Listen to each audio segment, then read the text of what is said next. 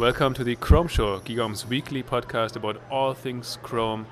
Janko Rutgers here, and with me, literally with me, right next to me is Kevin Toffel. Kevin, how's it going? It's going well, and I have to apologize to everybody because if you hear background noise, it's because we're literally at CES right now recording this outside of an event. We're trying to get the show done and share some news as quickly as we can. Unfortunately, the conditions aren't ideal, but we're going to make do. It's authentic. I think that's what they call it. Yes. But it's interesting. We promised a podcast from CES, and we obviously want to make do on our promise. But you also gave me a couple of weeks ago. You said you don't expect a whole lot of Chrome news to come out of this, and you were right. Mostly right. Acer decided to pre-jump CES on Saturday and actually announced their new Chromebook 15. Somebody just rang the gong. The thing is, this laptop, which is very big, I'll talk about it in a second, it's not available yet, and that's because Intel's new chips, the Broadwell chips that we knew were coming, were announced at CES, but the devices aren't really ready to be sold yet, and that's because they got to ramp up for the chips. So it looks like February will be a big month for Chrome, potentially, and other laptops and such. Even though Acer did pre-announce their device, their Chromebook 15, it is here, and I did get to see it. Let's talk about the actual device first, and then you went to the Intel press conference, so you can also give us after a little bit of insights maybe on what this means and why this is important for Chromebooks. But so the Acer Chromebook, okay. The big Acer Chromebook. Yeah, we're gonna say big a lot because I don't know how else to describe it. It's so big. I mean, they had said that it's 4.78 pounds, and I didn't weigh it, but boy, oh boy, my arms would get a workout carrying this thing. It's very interesting. It's a 15.6-inch display available in 1366 by 768, which I don't think I would even get because spreading all those pixels across 15.6 inches, it's not going to look good. And then the version that I saw today is a full 1080p display. It was very nice. It was nicer than prior Acer displays I've seen on Chromebooks. Decent viewing angles, plenty bright, crisp. So not IPS, but still a good TN panel. The thing is, what makes this device so big is that there's like 1-inch bezels around the entire screen. It's almost like carrying around a 17-inch laptop. So that's a bit of a downer to me. Maybe others will not mind. I don't know. It seems more like a desktop type replacement device that you can occasionally, carry around with you. I wouldn't carry this all day. It had the new Intel Core i3 in it. I did not get to test the Celeron. For those who are curious, I did do an Octane benchmark. Came out around 18,100. They haven't said how much battery life, but we're going to talk about the chips in a bit. My guess is this gets about 8 to 9 hours of battery life. The Celeron model, which will be cheaper, that I gotta believe is going to get maybe 10 to 12. I'll say even on the high side, 11 to 12. We will see when we get one in our hands. We're already lined up for review units, which is good.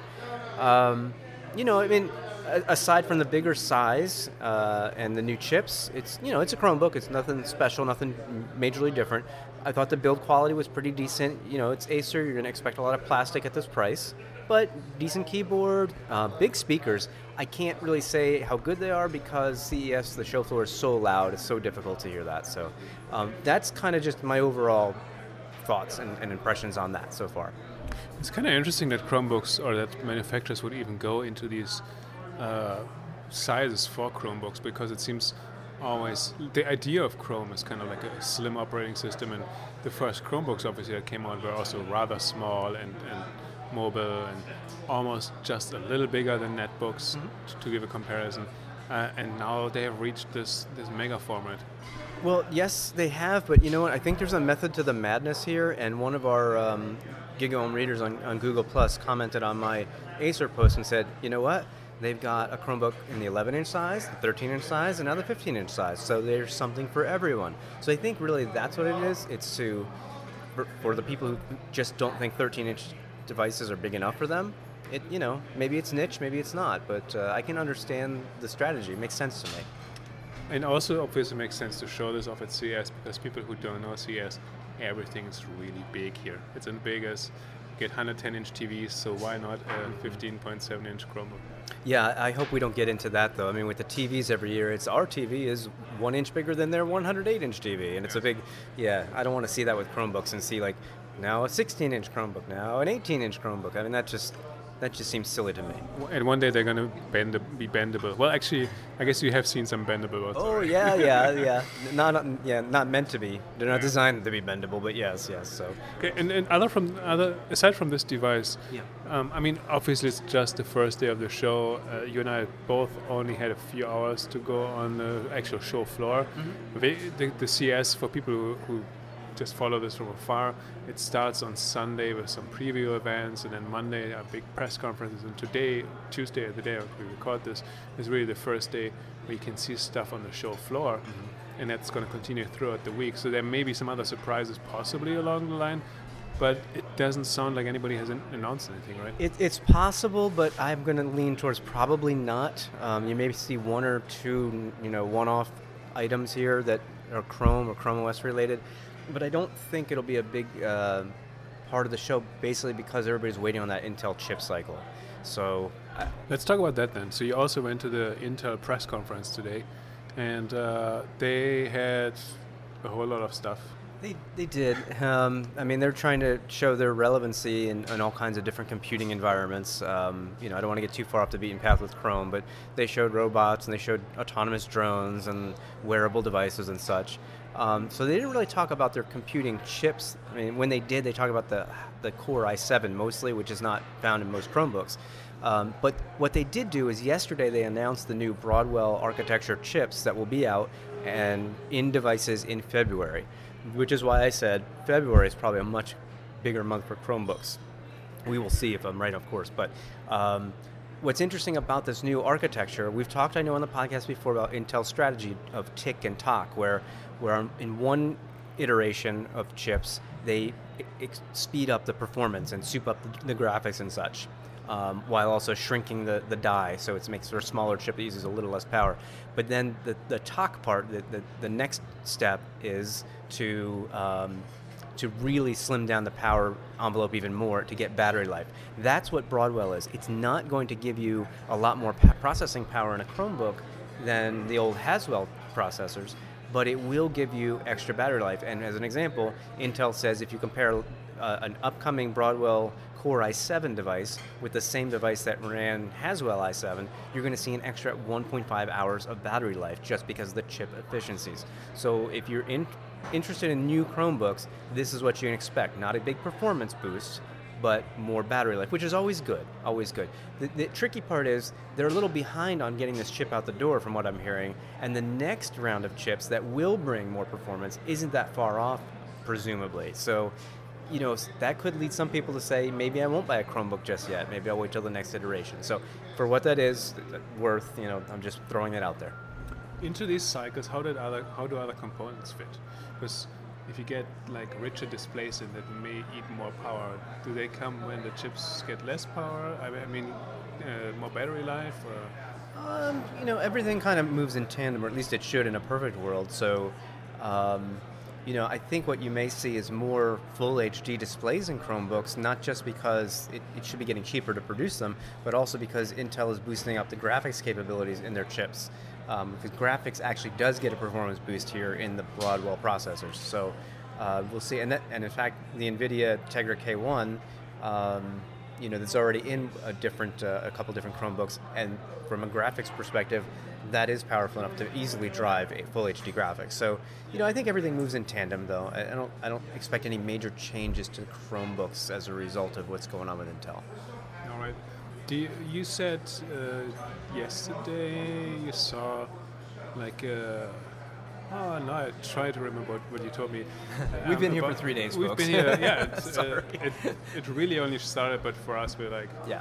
I'm already tired. What did I say? I don't even remember what I said yesterday. I think you alluded to some hybrid device, which is your favorite. Okay, that's fair. Yeah, I did. I was at the ASUS press event. They did not unveil any new Chromebooks. They did unveil several new clamshell / 2-in-1 hybrid devices. These all run Windows. They will all use the new Intel Broadwell chips. There's also an Intel Core M processor that is really geared towards low power usage, so long battery life. None of these run Chrome, but I would love to see them try this, touchscreen tablet with a docking keyboard. These are the Transformers, if you're interested. Transformer Book Chi is the new product line. So they're available in various sizes, 8.9 inch, 10, and 12.5 inch. So, but yeah, I would love to see them try that as a Chrome OS device. All right. Well, I guess that's from the Chromebook side, or Chrome competitors even when it comes to the Transformers. But we have some other news coming out of the Chromecast area, which is what I keep talking about. Everybody's tired about it already. But let me ask you, Kevin, do you have a Sonos at home? A Sonos? Yeah. I do not.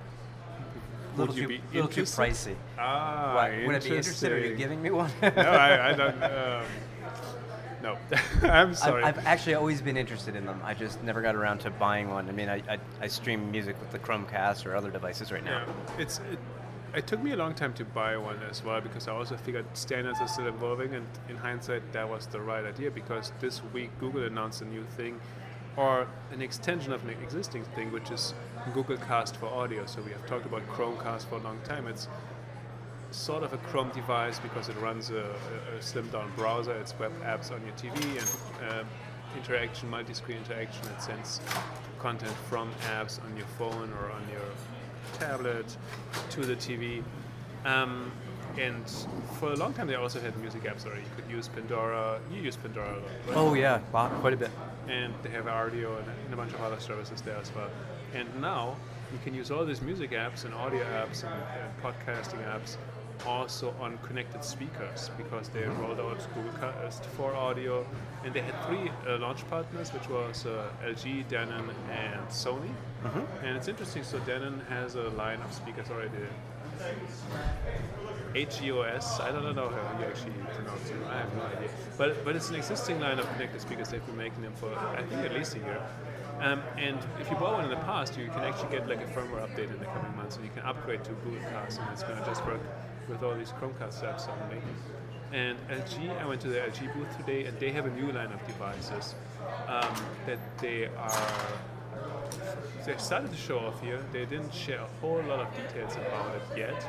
No price officially, no release date officially, but I started to poke around. I asked a couple of guys there, and what I heard from everybody was it's going to be loud apparently. Yeah, the code check area just got really loud.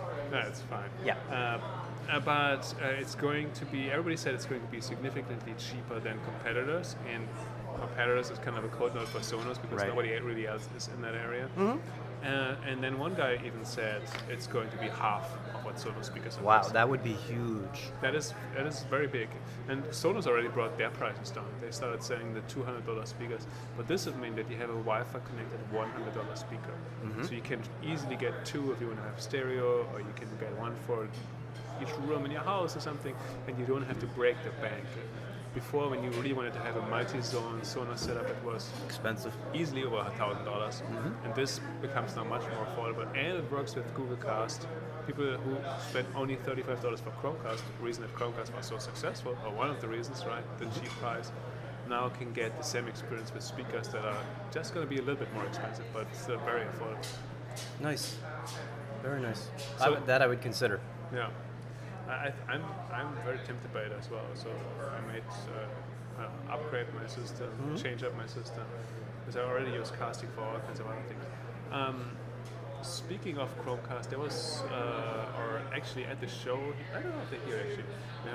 We had another press event tonight, but there is another company called Matchstick that we talked about a little bit in the past that does a Chromecast competitor, but it's based on Firefox OS.